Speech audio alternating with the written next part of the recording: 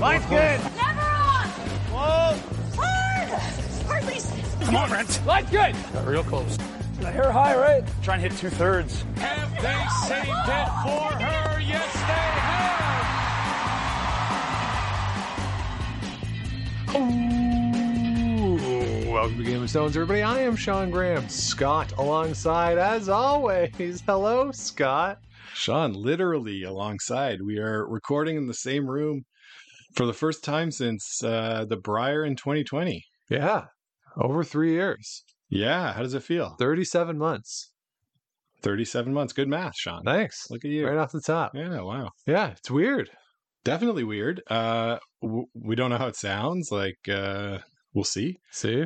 But you're here for dinner tonight, and we have about 23 minutes until dinner's ready. So we thought, hey, let's hop on, talk about some of the rule changes announced by Curling Canada. Yeah, so a lot going on, both in the world of curling and for us. My apologies. We did really want to get a mixed doubles worlds preview out last week, but unfortunately, real life got in the way. You were out of town. I was busy doing other stuff.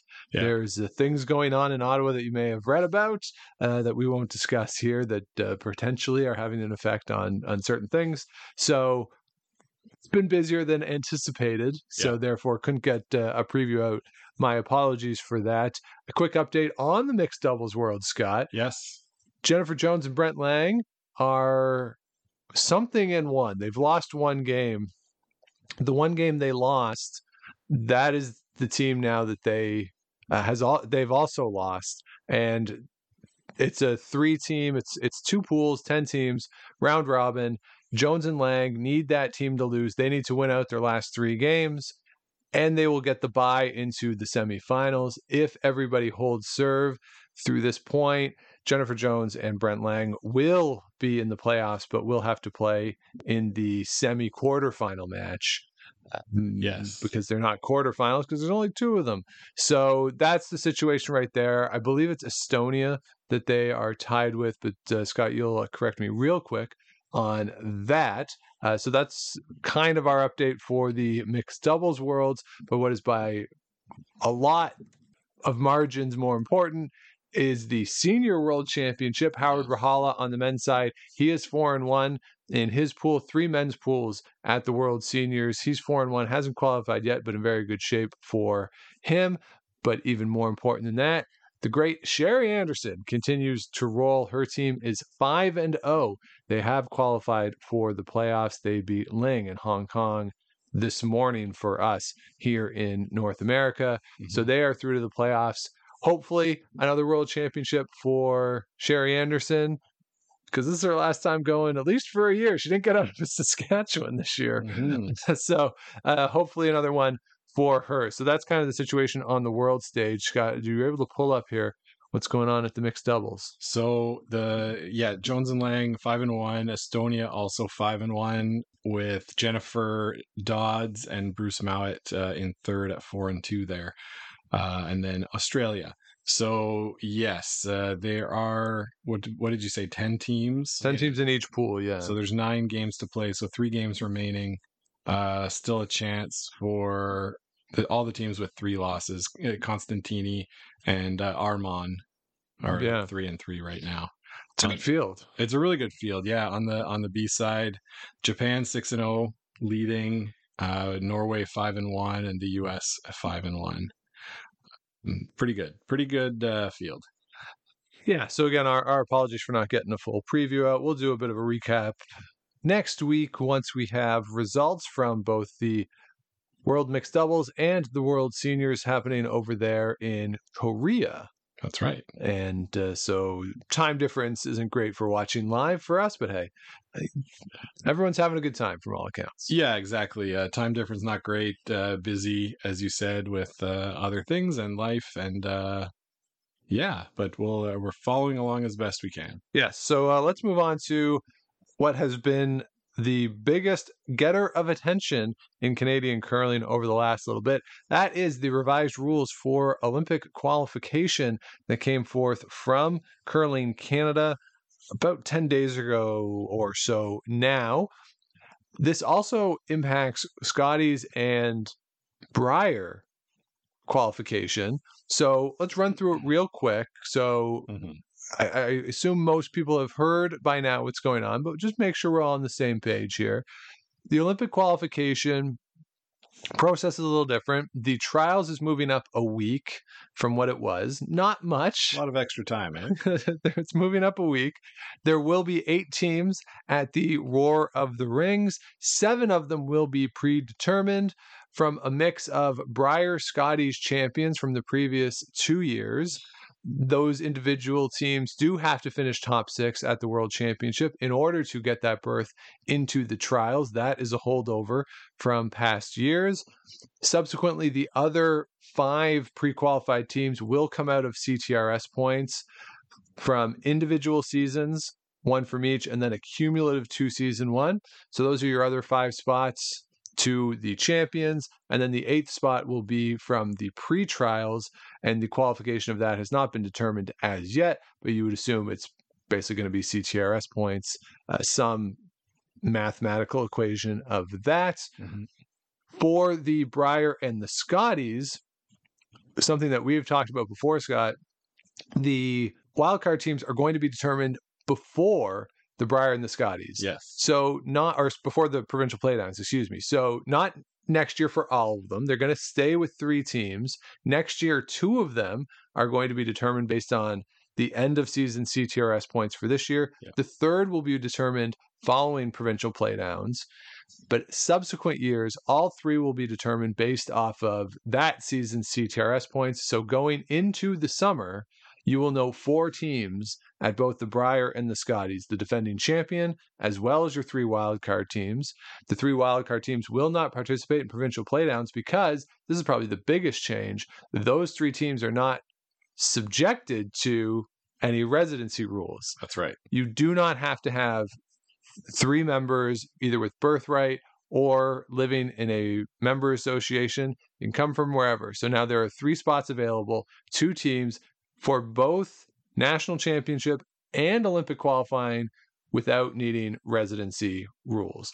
Those, I think, are the main bullet points from this, but did I miss anything in that? I don't think so. I think you mentioned it would be single season CTRS points that would qualify. For the Brier and the Scotties. But for the Olympics. For a couple of the spots. What I'm saying, it's 2-year CTRS standings. It's not just single year. Oh, there's not one for the end of like 2023-24? There'll be one for the end of 23-24, and then the rest, I'll say, combined 2-year CTRS standings. And then one team for 24-25 that will be the 7th spot awarded. Okay. And then the pre-trials, which I think you mentioned. Yeah. That was just a lot of stuff that you said. It's a lot going on. It's a lot of stuff. This is, to me, the compromise, right? This is Curling Canada's compromise of, hey, you really want to form super teams, go for it, go nuts. This is your path to qualifying for the national championships and the World Championship subsequently, and the Olympics. If you want to form a super team, go for it. So will be able to get into all these events theoretically, right? So you form a team with one person from each province, and you go spieling together all fall, and then in the hopes that in the next season your team will qualify. Because you put a team together for, let's say, 23-24, then you won't be able to qualify for that year's Brier if you don't meet the residency requirements. Correct, yeah. So it's really a 2-year game if you are going to do that, or you just be Brad Gushue and already be the champion, and then it's not really an issue for you. Yeah. So they're covered at this point. Anyway, moving forward, not that I think this is a rule for Brad Gushue. No. What it does remind me of, though, Scott, is a little bit with the pregnancy thing, where that was a dumb rule, obviously, but this is something specific for those top teams. This is not something that the Suzanne Berts of the world are necessarily going to be able to capitalize on. This is for the highest level, and it kind of models a little bit what we see elsewhere, where you take the best individual players and you just stick them together. That's what a lot of countries are doing. Now, Canada has the opportunity to do this if they want to, or the players themselves have the opportunity to do this independent of where they live across the country. One difference I would suggest is, as Bryant Reeves told us, it's a pretty big country. And at some point, you kind of want to be around the people you're playing with. This is the one thing that I think residency rules might have got right, is that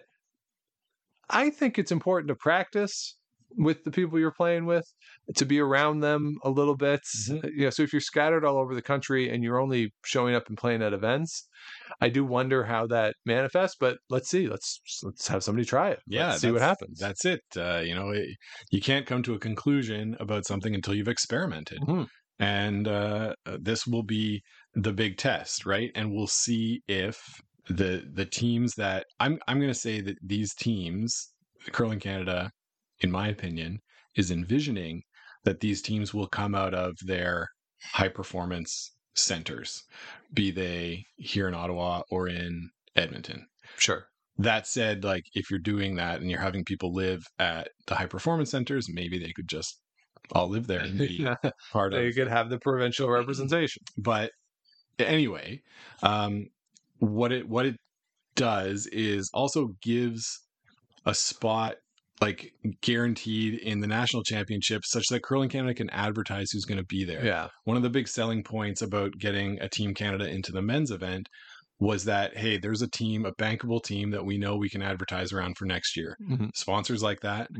I think fans like I think it the too. fans like knowing it. Because if you look at the schedule when it comes out for pretty much every event, Team Canada's games are highlighted and the host province games are highlighted.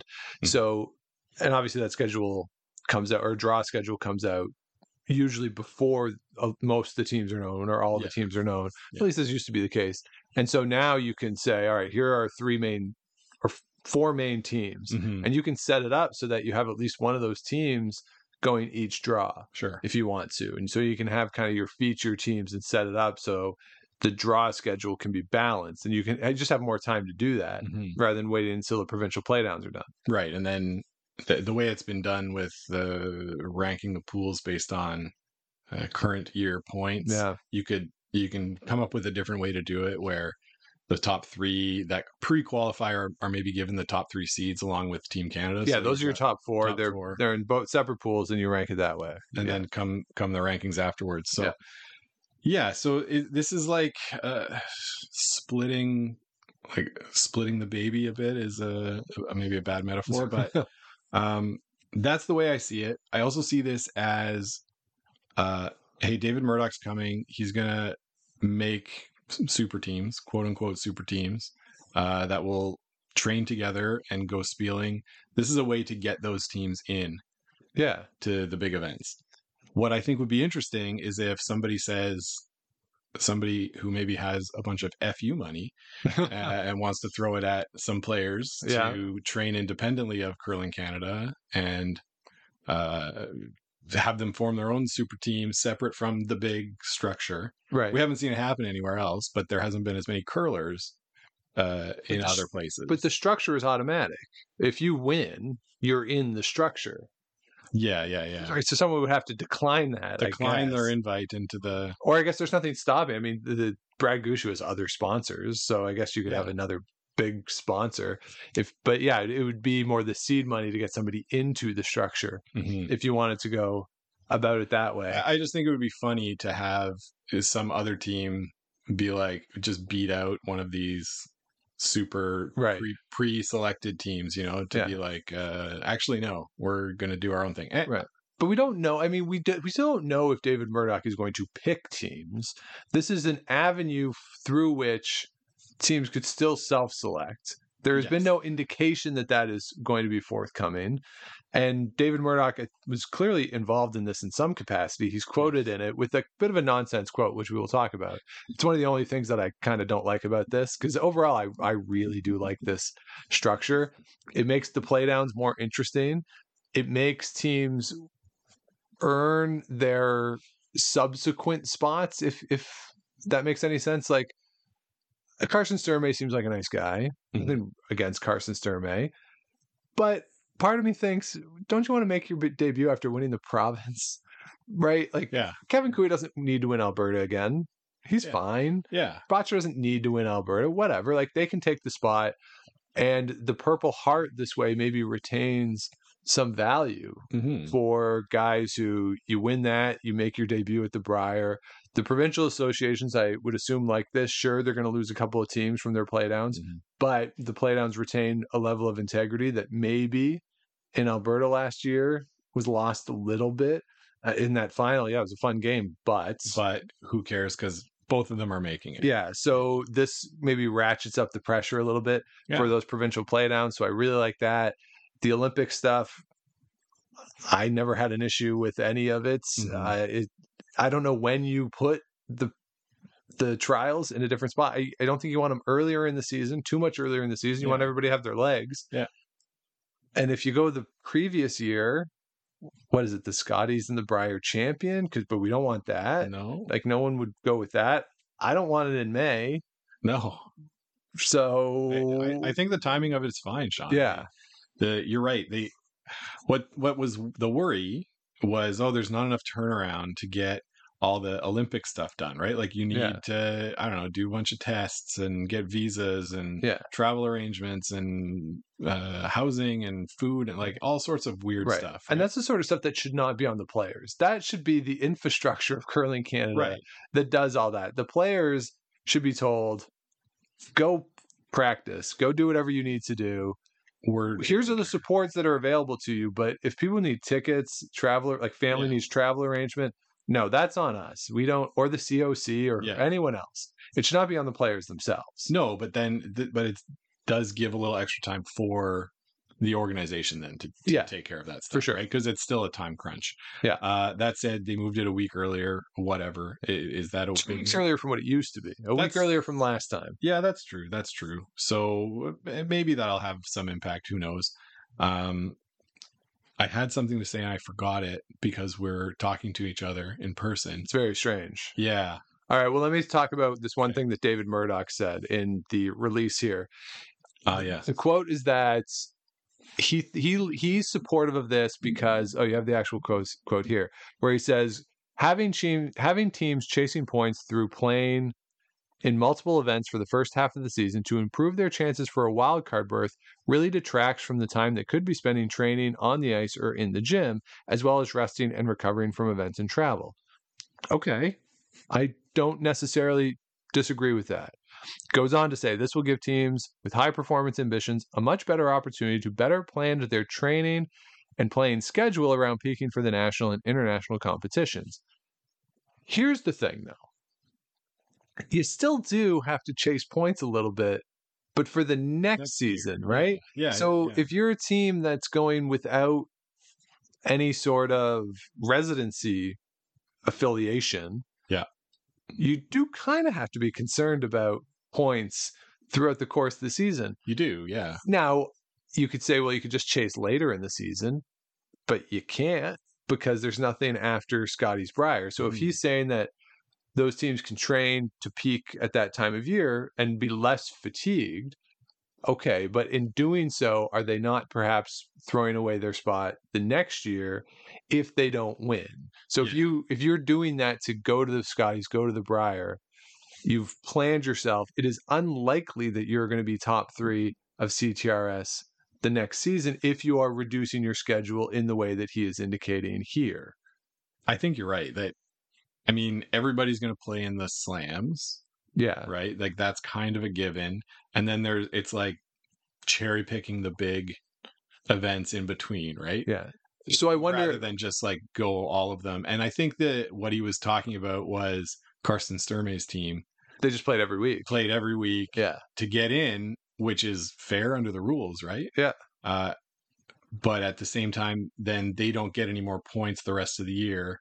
And the quote unquote big dog teams are able to still get points from being invited to those slams.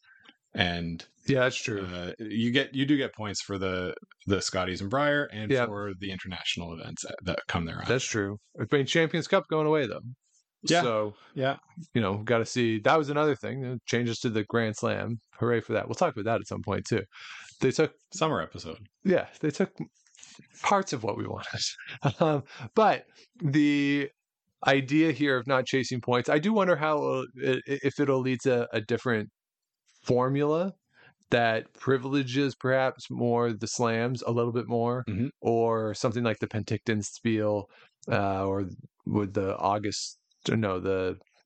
the ladies classic or whatever, those the autumn classic, that one, the Stu Cells, like those events, if there's an even greater concentration of top teams at events in order to maximize the formula for CTRS points, that'll be a potential offshoot of this. But that's cool, whatever. That doesn't necessarily bother me. I think if I was a middle class player trying to move up, that would bother me. But again, we've seen this concentration at the top level across Canada already. Just look at the number of individual players who have played in Scotties and Briers final over the past few years. It's not a lot of people. Many, no. So the concentration's already happening. This is an acknowledgement of that. While to me, keeping the things about playdowns and the national championships that I very much enjoy. Yeah, and what I was going to say, I remembered, is that this gives the chance for players who live in a province like Newfoundland the chance to compete for a provincial title realistically. And so what that does, we've seen it in Newfoundland when Brad Gushue was wearing the Maple Leaf, that the amount of registered teams for the playdowns goes way up. Yeah. So maybe we see this in Alberta too now, maybe Manitoba. Thing. Yeah, without the sort of alpha dog there. I think about BC when I was living out there and it was Jim Cotter winning every time. Sure. There was teams that would go that were very, very good, but they just didn't, they just were like that much worse than Jim Cotter and his team at that time. So it gives like a real chance to reinvigorate the grassroots. Yeah. Hopefully. Or that middle class. Like someone like Danielle Smith, maybe, right? Rachel Homan, potentially, you would expect to probably get one of those spots at some point. I haven't looked at the points right now, but you'd expect that she'd be in the top 3 a lot of years. Mm-hmm. So Ontario becomes a lot more interesting on the women's side. Yes, Danielle Inglis. Right? Danielle Inglis, excuse me. So Danielle Smith, we were watching the news before this, and Danielle Smith was doing the press conference in Calgary for the new arena. Danielle Inglis, excuse me. She becomes somebody who maybe has a better chance, or the Holly Duncans, like that. Those types of teams go into provincial championships, and it's not everyone has to beat Rachel. So that's the sigh of SpongeBob, Scott. The sigh of SpongeBob says that our time is nearly up. Is nearly up. So I think just some of the provincial championships maybe become a little more interesting. I'm encouraged by this. I would say that some of the headlines are not fully accurate. I don't think these are huge changes. I don't think these are mega changes, anything like that. I think they're improvements around the edges that maintain, as I said earlier, the core of what I like. Yeah. Real quick, I don't know if you said it. Maybe you did when I was looking something up, but best 2 out of 3 for the Olympic berth. Yeah, we did not talk about that. So the playoff format for Scotties and Brier is also changing. No more Friday Fun Fest. Well, still a Friday Fun Fest, but it's first. Yeah. So Friday afternoon is the Fun Fest. 1 versus 2 in the 2 pools will play each other. Winner to the 1-2 game. Losers will play the third place teams that night. That becomes elimination games for a spot in the 3-4 game. I like that change. I'm good with that. Makes more sense, yeah. In the Olympics or the trials, round robin, top 3 teams are in. Second and third play a semifinal game. And then a best 2 out of 3 in the final. Another note, too, at least for the Scotties and the Brier, no tiebreakers. No tiebreakers. So clearly Vic was in the room when they were having these discussions. So no tiebreakers. That aligns, of course, with what the WCF is doing. Yeah. And then for the Olympic trial, Scott, as you say, a 2 out of 3 final. I don't know if this might be the one thing I don't really like, just because it takes some of that drama away. Mm-hmm. That Tracy Fleury, Jennifer Jones game was so bonkos that if that was just the first of 3, maybe it doesn't feel, or maybe Jennifer Jones probably makes the shot in the 10th end. Yeah. And maybe Tracy Fleury makes the shot in the 11th end because there's slightly less pressure. But I feel like it's just setting us up to root for a split in the first 2 to get to that 3. But I understand it. This is where other countries are, right? The United States is this. Mm-hmm. Switzerland's a best out of 7. Mm-hmm. So I'm not necessarily surprised. I think it's a little worse for TV. So I'm mildly surprised on that perspective. But it's a longer playoff in your biggest event, therefore more revenue all around. So I don't know. What are your thoughts on it? I think it's not as good to not have I know the winner is going to be crowned at this time. Yeah. Right? Because that for TV is great. Yes. And in playoffs, we're in hockey, basketball playoffs right now. Everybody loves a game 7, right? Yeah. Everybody loves it. Well, we had a game 7 and we just shifted it to maybe happen instead of having it definitely happen. Yeah. That said, this is a move because they want the best team, and in a longer series, the best team tends to win. 2 out of 3 is still a small enough series that an upset could happen. Mm-hmm. But the goal of Curling Canada is to win medals, and the goal of Own the Podium, which is literally called Own the Podium, is to win medals. This is a step in that direction. For sure. Maybe we get to a 7-game series. If so, God help me. I don't think I could do that. But that's what it's all about. Yeah. I agree with you. I don't love it, but I understand it. Yeah, I'll be curious to see the logistics of it too in terms of TV schedule. Do you do semifinals like Friday nights or one Friday night? And I'm just curious how the logistics of that are going to work, because obviously you're going to need like the Sunday evening slot for a potential game 3. If there's 2 game 3s, are they going on simultaneously? Like the TV end of it is interesting. So yeah, not really thrilled with it, but overall pretty pleased with the changes here. Mm-hmm. And that will be our rapid fire on the changes. So let us know what you think of these, what I will call minor changes on the fringes of the Olympic and the national championship qualification process. You can reach out, Game of Stones podcast at gmail.com. All the social medias at Game of Stones Pod for Instagram and Twitter. Game of Stones podcast on Facebook. Head on over to GameofStonesPod.com. Past episodes are all there, plus a link to the merch. Wore my hat. A Game of Stones dad hat. Not a hat, or not a dad, but I wore the dad hat. Nice. I like it. Fits good, eh? Yeah, it's comfy. Yeah, and it looks good out there on the ice if you're a hat curler. Yeah, which if you're bald like we are, gets a little chilly without a hat. Sure does. So, gotta wear it. So, so check all that stuff out. We will be back next week with another new episode, and I promise we will be back next week. With that, we'll have results on our event, Scott. No spoilers, but we've done okay-ish. Okay-ish, yeah. We're going to do a little lineup shakeup.